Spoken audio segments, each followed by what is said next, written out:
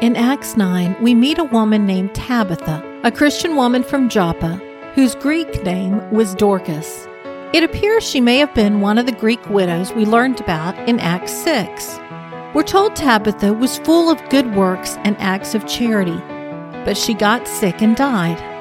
Her friends laid her in an upstairs room. Then, since Peter was in a nearby town, they sent for him to come immediately. As soon as he got the word, he hurried to Joppa. When he got there, they took him to the room where Tabitha died. The widows gathered around him weeping and showing him clothing Tabitha had made for them. Peter sent everyone outside, then knelt down and prayed. He turned to her and said, "Tabitha, arise." And she opened her eyes, and when she saw Peter, she sat up. Peter helped her up, then called the saints and widows to let them know she was alive. And it became known throughout all Joppa, and many believed in the Lord. What a beautiful picture of a godly woman ministering to other women. Though it appears that Tabitha was a widow herself, she devoted her life to taking care of other women. Tabitha had a gift for sewing.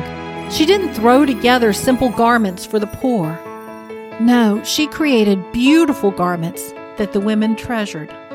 When she died, they didn't immediately bury her as was the custom. No, they laid her in an upstairs room, then went to Peter, hoping he could raise her from the dead. And he did.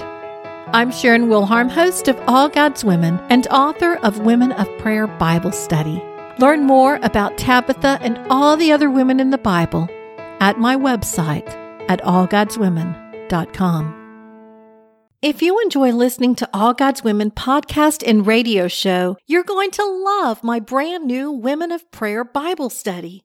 Get to know the character of God by studying the prayers of women in the Bible.